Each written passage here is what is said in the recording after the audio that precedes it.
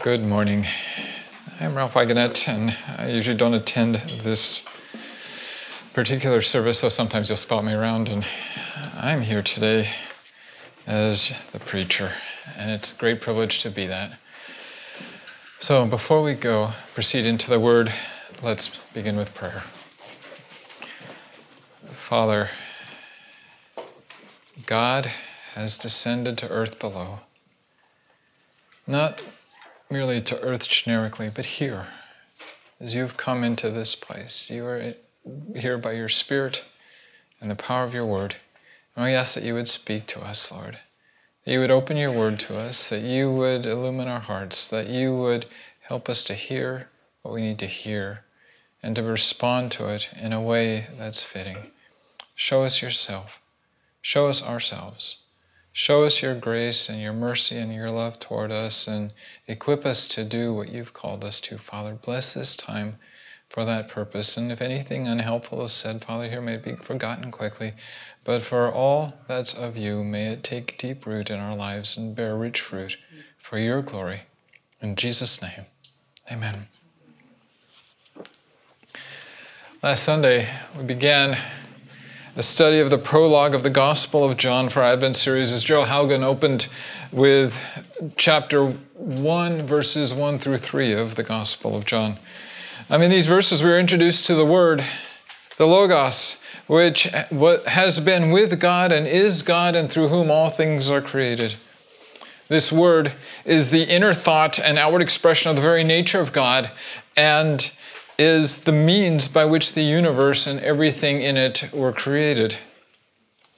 One would think, therefore, that the Word would be in complete harmony with that which has been created, since, after all, he created it. But as John tells us in today's passage, though the Word was the source of all that we are as human beings do not conform to that purpose. The Word is life and light. We are darkness and death. This is a problem, for the created order should be aligned with the character and the nature of the Creator, and it is not. God has a solution to this problem, and John begins in these few verses to show us how that solution will be worked out in an unexpected way, a way which we celebrate in the Advent season as we look forward to the incarnation of Jesus Christ as the Word of God. Let's begin with reading the passage again. John 1, 4 through 9 says, "In him was life, and the life was the light of men. The light shines in the darkness, and the darkness has not overcome it. There was a man sent from God whose name was John. He came as a witness to bear witness about the light, that all might believe through him. He was not the light, but came to bear witness about the light. The true light, which gives light to everyone, was coming into the world." So in the Word was life. We know that life was in the Word because we know that the Word created life. In Genesis 1, God spoke and said, "Let there be," for all that lives, plants, animals, ourselves, human beings. God's Word said that these should exist, so they did. Alive, fruitful, multiplying over the earth. The only reason that life exists today is because God's Word said that it should be, and His Word contains life and is capable of creating life where there is nothing but dead matter. In our society, however, the prevailing assumption is that life just happened. It's an emergent property of matter, to use a sophisticated sounding phrase. If we find water on a planet, we assume that the spontaneous origin of life is possible or even likely. Water plus whatever dirt is near at hand, given sufficiently long period of time, will produce life. Stir and irradiate mud long enough, and bacteria will emerge, and from them birds, bees, sharks, clams, redwoods, and roses are all plausible outcomes. At least they are plausible to the modern mind, which must have an explanation for everything that does not require God. But supposing we actually try this in the real world. We'll make it easy on ourselves. Instead of mud, we'll use a stake.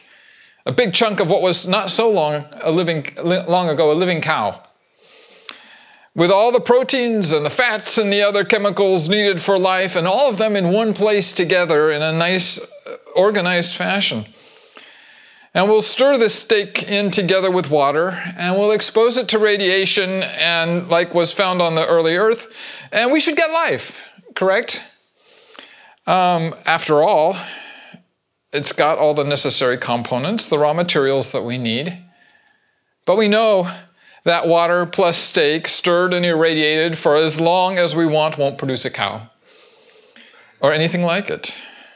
It will produce broth, which will then deteriorate into gunk. No life. To say that life is an emergent property of matter is to ignore the fact that the universe tends toward disorder, not order.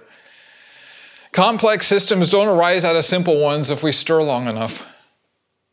Instead, they are destroyed by the stirring.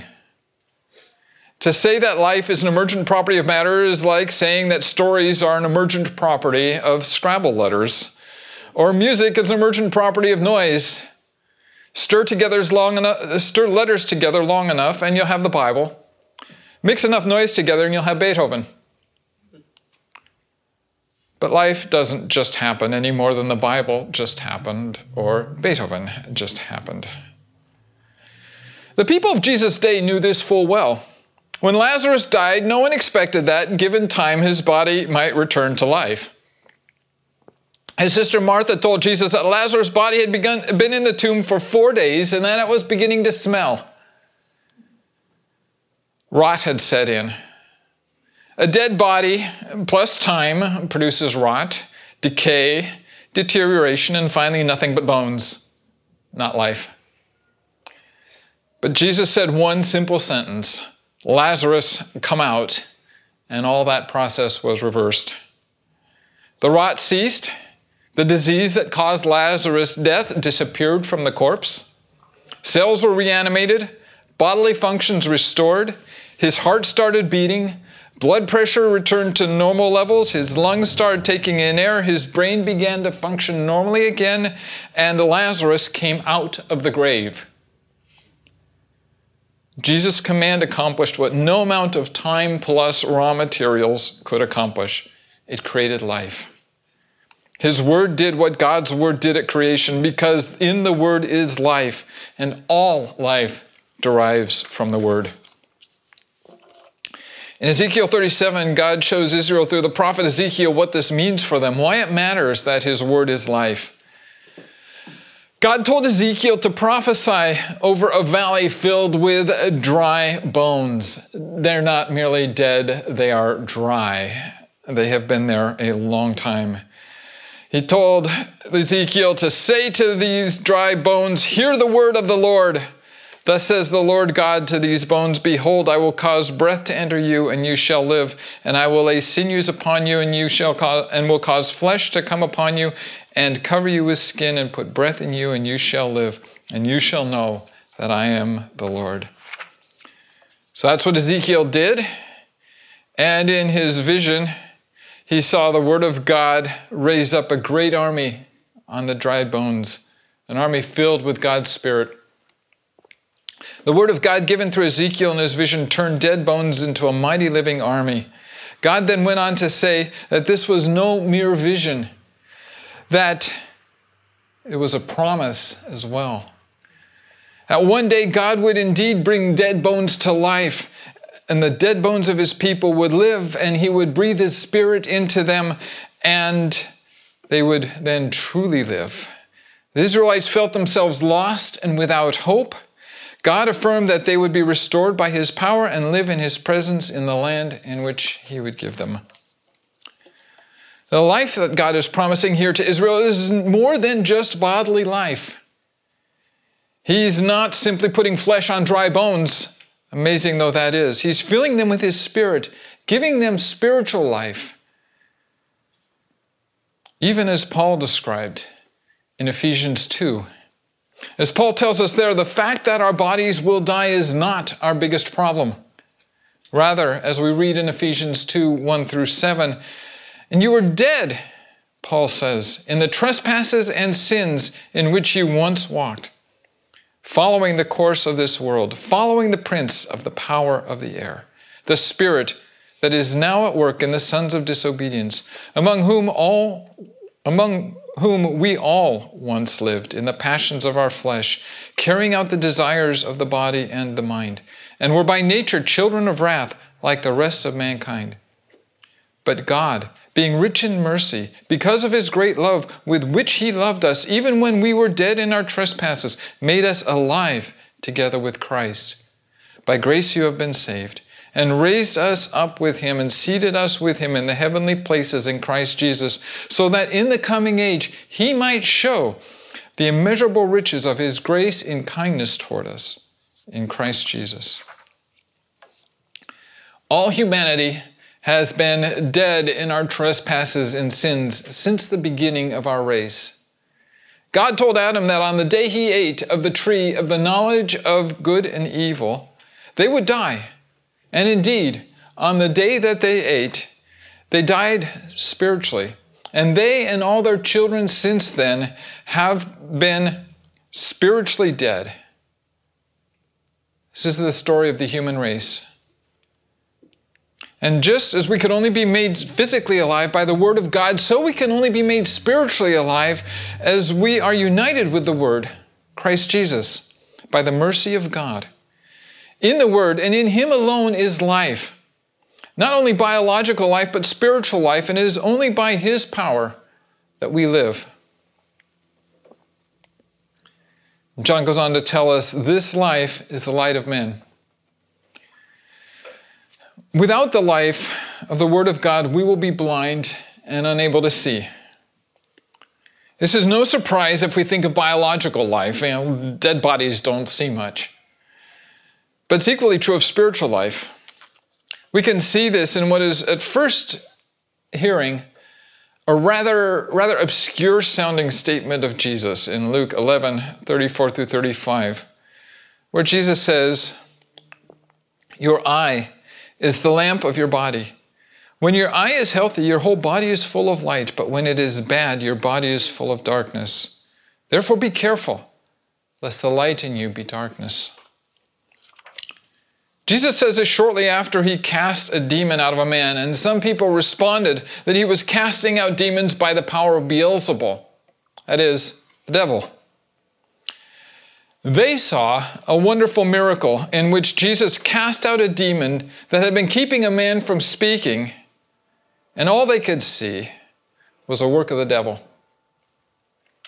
So Jesus warned them that their eyes were bad. The Pharisees were looking at things with spiritually dead eyes, and thus they only saw darkness. They were so full of darkness that they couldn't even see God at work when Jesus was performing a miracle right in front of them. Had their eyes been spiritually alive and healthy, they would have recognized God at work, and they would have seen rightly and been filled with light of the revelation of God's power in Jesus over demons. There are a lot of places like this in Scripture where spiritually dead people reject the light that would enable them to see God at work. When Jesus raised Lazarus from the dead, far from seeing the power of God at work in Jesus, all the Jewish leadership could see was another reason to kill Jesus, lest he get a greater following still. When Jesus healed people on the Sabbath, all the Jewish leaders saw was a violation of the Sabbath law. When the apostles healed a lame man and later were miraculously set free from prison, all the Jewish leaders could see was competition. Here were some people that were competing for mindshare in the Jewish religious community. Spiritually dead eyes are blind to the work of God and cannot see it at all. As Jesus told Nicodemus in John 3:3, when Nicodemus came to visit him one evening, "Unless one is born again," that is to say, made spiritually alive, "he cannot see the kingdom of God." And yet, as John tells us, the light shines in the darkness. In a world of spiritually dead people whose eyes are dark, the light still shines. The psalmist proclaimed, "The heavens declare the glory of God." And as Gerald told us last week, the word of God came to the prophets, and they conveyed the light to the people. And in Romans 1:19 through 23, Paul affirms, "For what can be known about God is plain to them, because God has shown it to them. For his invisible attributes, namely his eternal power and divine nature, have been clearly perceived ever since the creation of the world in the things that have been made. So they are without excuse. For although they knew God, they did not honor him as God or give thanks to him, but they became futile in their thinking, and their foolish hearts were darkened. Claiming to be wise, they became fools and exchanged the glory of the immortal God for images resembling mortal man and birds and animals and creeping things." The light shines clearly in creation, from galaxies to hummingbirds, roses to sequoias to dolphins to a sunrise to a baby learning to crawl. And anyone with eyes to see can see it. God shows himself continually in the world, but those who are spiritually dead do not see it, for they refuse to see it. Their hearts are darkened, and no light penetrates. The ESV, with most modern translations, says at this point, the darkness has not overcome it, that is to say, has not overcome the light. More literally, this could be read, the darkness has not taken hold of it. If we accept the ESV's reading, it would mean that the darkness is striving to capture and extinguish the light, and so far has failed to do so. John could be saying this, and it's certainly true that this is what the darkness is in fact trying to do, but I don't think that John is intending chiefly to communicate this. I think his meaning is better captured by the New American Standard in King James, which read, "The darkness has not comprehended it." The darkness has not comprehended the light. This is analogous to our own use of the word grasp, which is something like what this verb means, to take hold of, to grasp of something. And we can, on one hand, we can grasp something like I can grasp the pew, or we can conceptually grasp an idea, which is to say we can comprehend it, we can understand it. And so I think that what John is really telling us here is that the light shines in the testimony of nature and in the words of the prophets and supremely through Jesus Christ, and the darkness doesn't get it. It can't, or even it refuses to grasp what the light is about. We have a great example of this willful rejection of the light in John chapter 9. Though it's a bit of a long read, it contains some humor, and it makes the point so well that I'm going to read the whole chapter. So if you want to follow along with me, turn to John 9 as I begin reading, starting right at the beginning. As he, Jesus, that is, passed by, he saw a man blind from birth. And his disciples asked him, "Rabbi, who sinned, this man or his parents, that he was born blind?" Jesus answered, "It was not that this man sinned or his parents, but that the works of God might be displayed in him. We must work the works of him who sent me while it is day.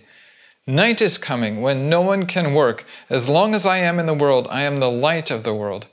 Notice how Jesus here mentions himself as being the light of the world again. He's drawing directly off of what John has said about him already, and he's talking about day and night, a spiritual day and spiritual night that are caused by his presence or his absence. So having said these things, he spit on the ground and made mud with the saliva. Then he anointed the man's eyes with the mud and said to him, "Go, wash in the pool of Siloam," which means sent. So he went and washed and came back seeing.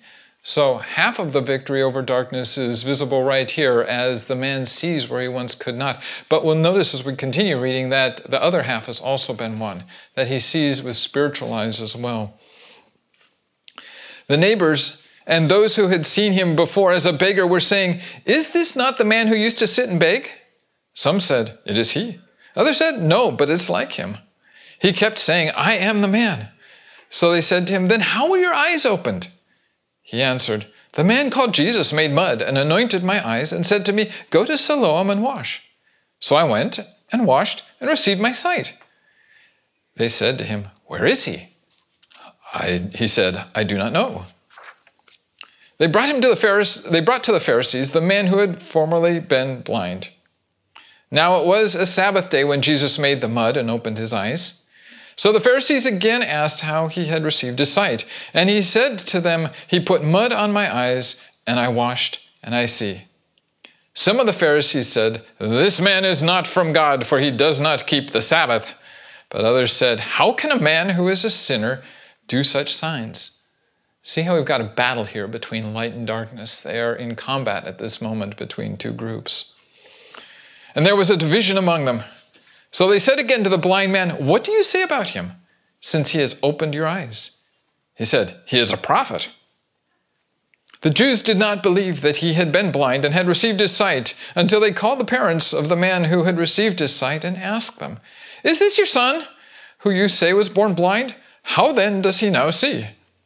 His parents answered, "We know that this is our son and that he was born blind. But how he now sees, we do not know. Nor do we know who opened his eyes. Ask him. He is of age. He will speak for himself." His parents said these things because they feared the Jews.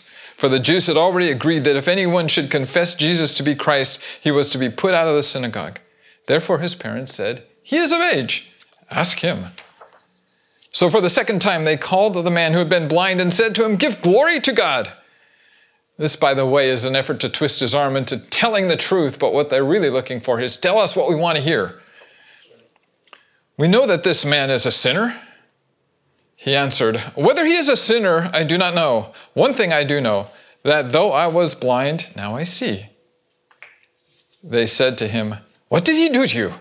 How did he open your eyes?" He answered them, "I have told you already, and you would not listen. Why do you want to hear it again? Do you also want to become his disciples?" And they reviled him, saying, "You are his disciple, but we are disciples of Moses. We know that God has spoken to Moses, but as for this man, we do not know where he comes from." The man answered, "Why, this is an amazing thing. You do not know where he comes from, and yet he opened my eyes. We know that God does not listen to sinners, but if anyone is a worshiper of God and does his will, God listens to him.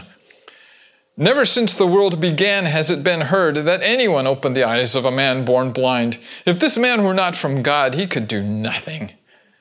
They answered him, "You were born in utter sin, and you would teach us?" And they cast him out. Jesus heard that they had cast him out, and having found him, he said, "Do you believe in the Son of Man?" He answered, "And who is he, sir, that I may believe in him?" Jesus said to him, "You have seen him, and it is he who is speaking to you." He said, "Lord, I believe," and he worshipped him. Jesus said, "For judgment I came into this world, that those who do not see may see, and those who see may become blind." Some of the Pharisees near him heard these things and said to him, "Are we also blind?" Jesus said to them, "If you were blind, you would have no guilt. But now that you say, 'We see,' your guilt remains." We see the battle between light and darkness clearly portrayed here. Jesus gave us the heads up front by telling us that he is the light of the world and that his work of healing is that the light might shine in the world. The blind man sees now. Sees biologically, he sees spiritually. He no longer walks in either physical or spiritual darkness. But his parents were in the dark. They said as much. Their blindness was deliberate. They chose blindness because they feared the dangers of seeing. If they had allowed themselves to see what God was doing through Jesus, they might have been cast out of the synagogue. So they chose instead to be blind and proclaimed that they were in the dark regarding how their son came to see. The Pharisees were in the dark as well. And we can see the battle within them. There were some among them who saw enough of the light to ask how Jesus could be considered a sinner if he had healed a man born blind. The same question that the man healed later on posed. But these voices were soon drowned out by the others. They dared not see. They had already declared that anyone who follows Jesus would be cast out of the synagogue. So to have admitted that they were wrong and that an unschooled man whom they despised was right would have risked destroying their standing in the community. You were born in utter sin, and you would teach us? Adequately reflects their opinion of the situation. Pride had blinded them and left them in utter darkness. Jesus expected this, as he said, "For judgment I came into the world, that those who do not see may see, and those who see may become blind." Jesus came as a judge, not by pronouncing judgment on sinners, but by simply shining. The light shines in the darkness, and the darkness condemns itself by its reaction to the light. By refusing to comprehend that God's glory was being displayed, the darkness showed itself to be spiritually dead. So what does God do about this darkness?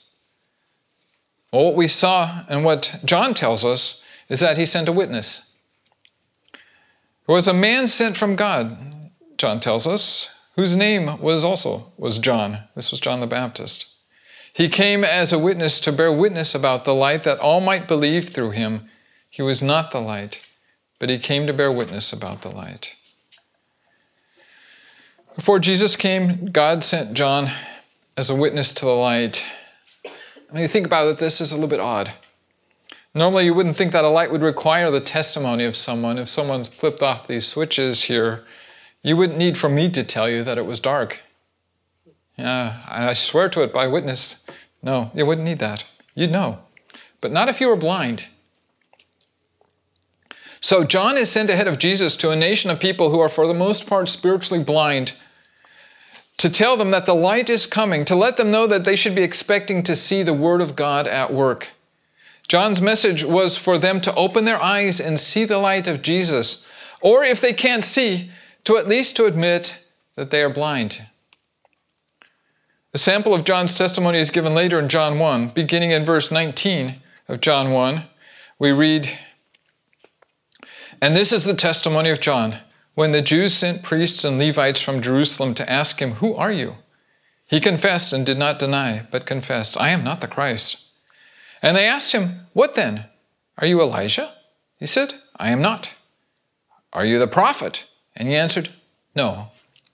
So they said to them, 'Who are you? We need to give an answer to those who sent us. What do you say about yourself?' He said, 'I am the voice of one crying out in the wilderness, make straight the way of the Lord, as the prophet Isaiah said.' Now they had been sent from the Pharisees. They asked him, 'Then why are you baptizing if you are neither the Christ, nor Elijah, nor the prophet?' John answered them, 'I baptize with water, but among you stands one you do not know, even he who comes after me, the strap of whose sandal I am not worthy to untie.'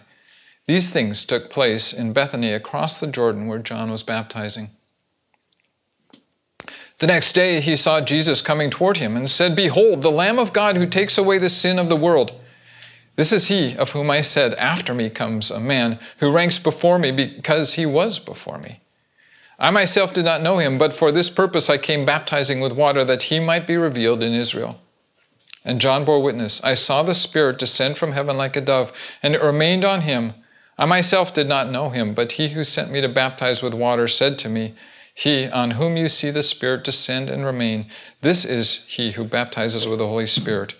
And I have seen and I have borne witness that this is the Son of God.'" So, John is a voice crying in the wilderness, "Make straight the way of the Lord." The straight way that he wants Israel to make for God is the way to their heart. John was sent with a baptism of repentance of sin so that they, by repenting from their sin, the people might eliminate the roadblocks in their hearts to seeing the light of Christ. His message was that the people should repent of their pride, their self-centered agendas, their desire to be in control, and any other sins that stood between them and God, so that they would be able to believe Jesus and receive the light that shone from him. Even today, our first step to being able to comprehend the light is to admit to God that we have been blinded by our sins and that we cannot see the light of God in Jesus. John delivered this message to the Pharisees, but they were more interested in discussing John's credentials. This preoccupation with credentials is a convenient way of blinding oneself to the light. When confronted with an unpleasant message, attack the credentials of the messenger. Nevertheless, the Pharisees were still accountable for what they had been told. When they later challenged Jesus to prove his credentials in Matthew 21, 23 through 27, he referred them back to John's testimony. As it says, when he entered the temple, the chief priests and the elders of the people came up to him as he was teaching and said, "By what authority do you do these things? And who gave you this authority?" Jesus answered them, "I also will ask you one question, and if you tell me the answer, then I also will tell you by what authority I do these things. The baptism of John, from where did it come? From heaven or from men?" And they discussed it among themselves, saying, "If we say from heaven, he will say to us, 'Why then did you not believe him?' But if we say from man, we are afraid of the crowd, for they all hold that John was a prophet." So they answered Jesus, "We do not know."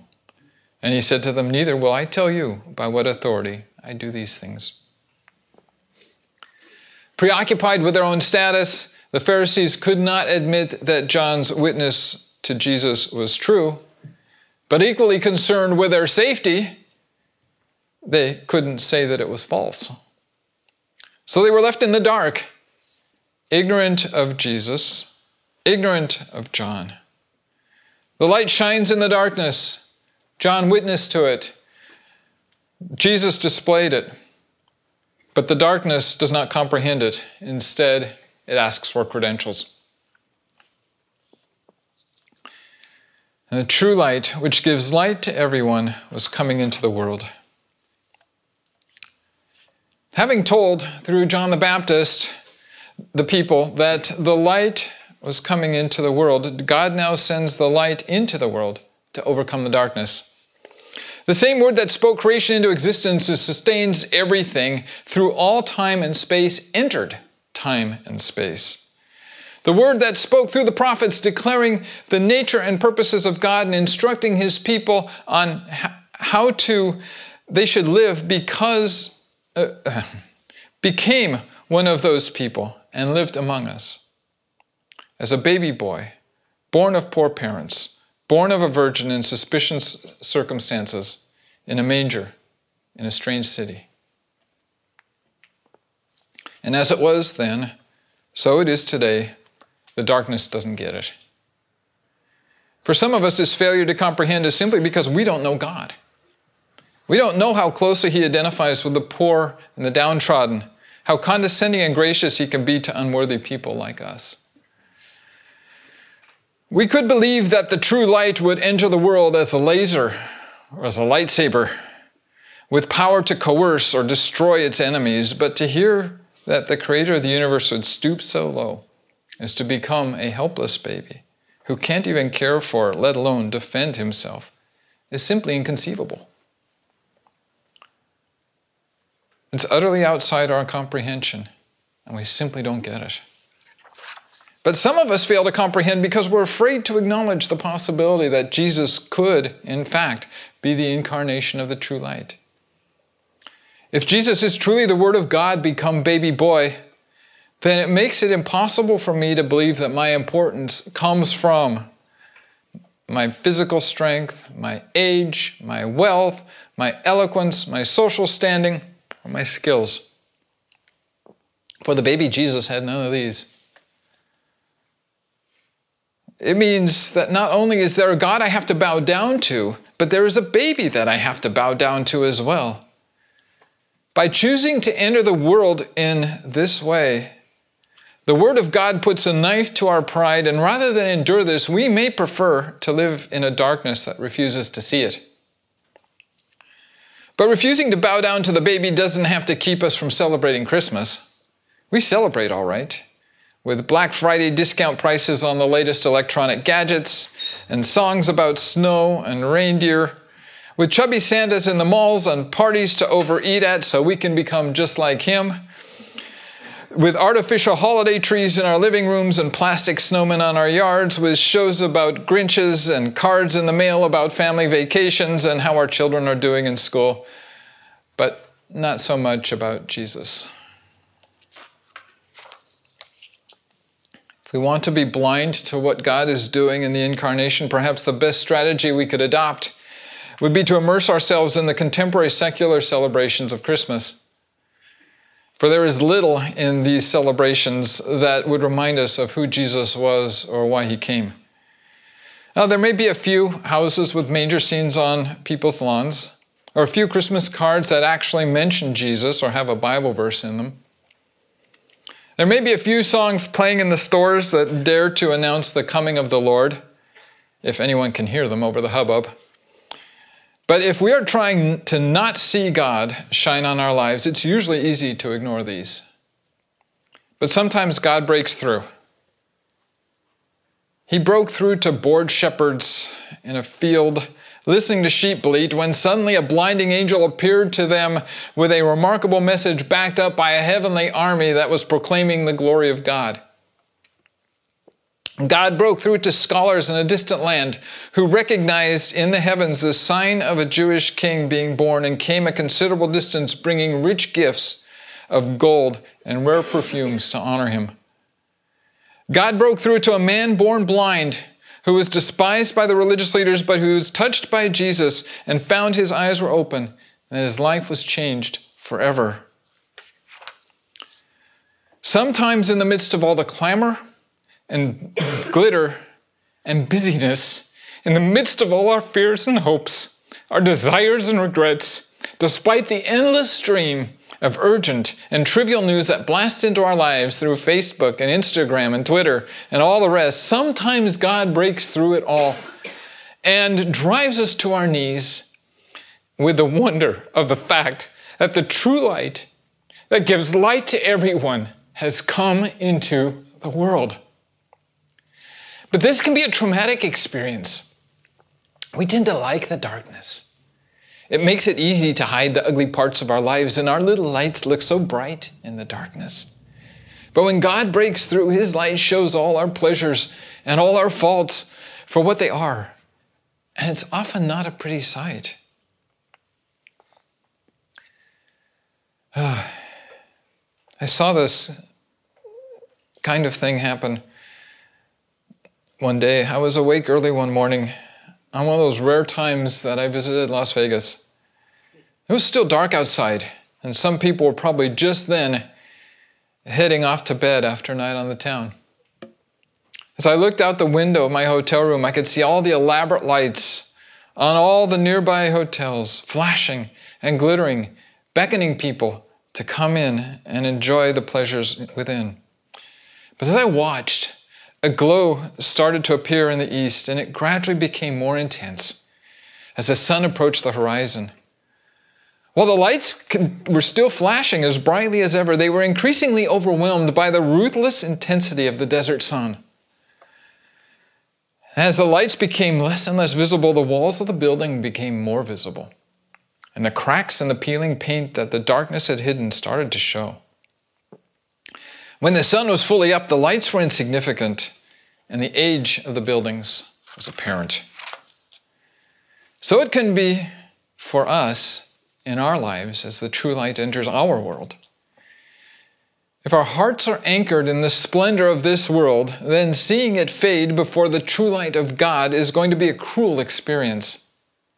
It will quite literally be hell for us to see our illusions vanish and our glories fade as the light of God overwhelms them. But if by God's grace we've already discovered that the splendor of this world will not satisfy us, we may have a different story to tell. Perhaps we've been beaten down by the world enough to realize that we are not smart or strong or wise or wealthy or good or famous enough to have a claim on the splendor of the world. Or perhaps we've gotten a taste of that splendor and found that it doesn't satisfy. We get the good grades. We make the right friends. We go to the cool events in the amusement parks. We hold down the right job. We enjoy good health. We marry the right person. We have a good home and attend a well-known church. And we've discovered that all these things still don't quench the deep longing for something deeper in our hearts. Or perhaps we've had these things and then lost them.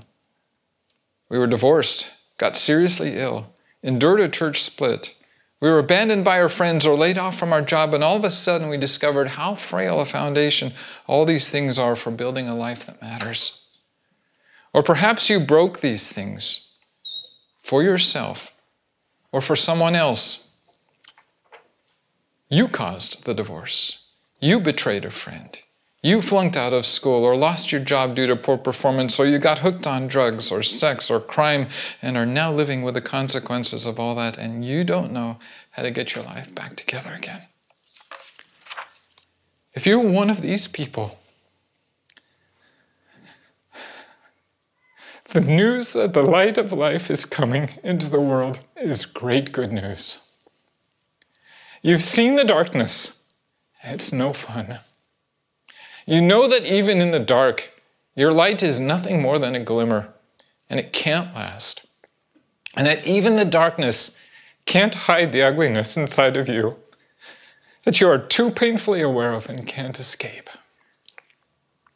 All the noise and the glitter of the malls and the Christmas decorations can't conceal from you that you need something more than an anesthetic or a distraction. You need a new life. The message that the shining angels brought to the stunned and astonished shepherds over 2,000 years ago is for people like you. And the angel said to them, "Fear not, for behold, I bring you good news of great joy that will be for all the people. For unto you is born this day in the city of David a Savior who is Christ the Lord. And this will be a sign for you. You will find a baby wrapped in swaddling cloths and lying in a manger."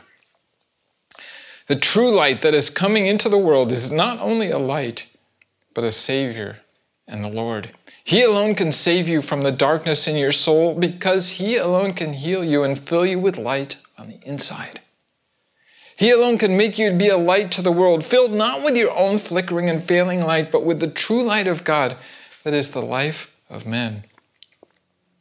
This Jesus, once a baby in a manger, then a crucified Savior, and now a risen Lord, will enable us to see things rightly and love things properly. Under this light, we will be able to clearly see sin in all its ugliness, and sin will lose its power to tempt us. This light will show goodness in all its loveliness and enable us to love it as we properly should. The light of the world will ultimately put all lesser lights in their place so that those who tyrannize the world will no longer be able to do so. And as we are filled with this light that is the life of men, death will lose its power over us. And we, like Jesus, will rise from the grave to a glorious new life beyond all imagining. So what do we do? First, we listen to the witness of John the Baptist, and we repent. Repent of anything that gets in the way of seeing the light of Christ. If the busyness and the glitter of the Christmas season are getting in the way of your really seeing Jesus, repent. Dial it down. You don't have to give up all the gifts and parties and decorations and the rest, but scale them back so you can give yourself space to remember Jesus. If concerns for money, health, status, pleasure, security, or the other things of this life are getting in the way of your really seeing Jesus, repent. These things matter, but God knows what you need, and if fear for them is preventing you from listening to the claims of Christ, stop clinging to your stuff, trust God with them, and make space in your heart to listen to Jesus. If the fear of submitting to the lordship of Jesus and setting aside the desire to rule your own life is getting in the way of your really seeing Jesus, repent. Admit that you are not God, that you are not wise enough, good enough, strong enough, or skilled enough to rule even your own life properly, and allow yourself to submit to the only one who is. Second, open your eyes and see the light. See the vast power and limitless skill and creativity of the Word of God in creation. Look again at His wisdom and grace in His teaching to His people. Behold the humility in descending to earth to become incarnate as a baby. Look in awe at His death for us on the cross and His resurrection to new life. And if you can't see these things, go to the God who sent the light into the world, admit your blindness, and ask Him to send His light into your heart so that you can behold the glory of His Word as He has been revealed to us in his creation and in Scripture and in Jesus. Third, allow the light to shine in and through you. Jesus told us that we are the light of the world, that God intends to be glorified as the light shines through our lives. As we are filled with the light of the Word, it will be reflected in all we do. The fruit of the Spirit, the love, joy, peace, patience, kindness, goodness, faithfulness, gentleness, and self-control that are the mark of the presence of God's light in his people should be increasingly present in us and increasingly mark us as God's people. In his high priestly prayer in John 17, Jesus prayed, "I do not ask for these only, but also for those who will believe in me through their word, that they may all be one, just as you, Father, are in me and I in you, that they may also be in us, so that the world may believe that you have sent me. The glory that you have given me, I have given to them, that they may be one even as we are one, I in them and you in me, that they may become perfectly one, so that the world may know that you sent me and love them even as you loved me."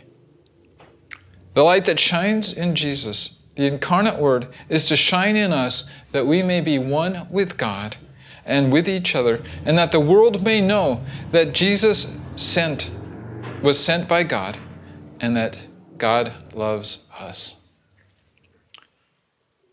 Behold the light, receive the light, shine the light to the glory of God and for the blessing of his people. Let's pray. Father, thank you for sending the light into dark places and for being willing to overcome that darkness, to break through, that we might see. Lord, we know in our own lives that there has been darkness that has not been overcome, and we want to ask that you would break through that now, and that you would help us to see still more clearly Jesus and walk accordingly. Help us as we pray now silently, that we would be able to lift these things up before you. We ask that you would work in our hearts as we pray for these next few minutes.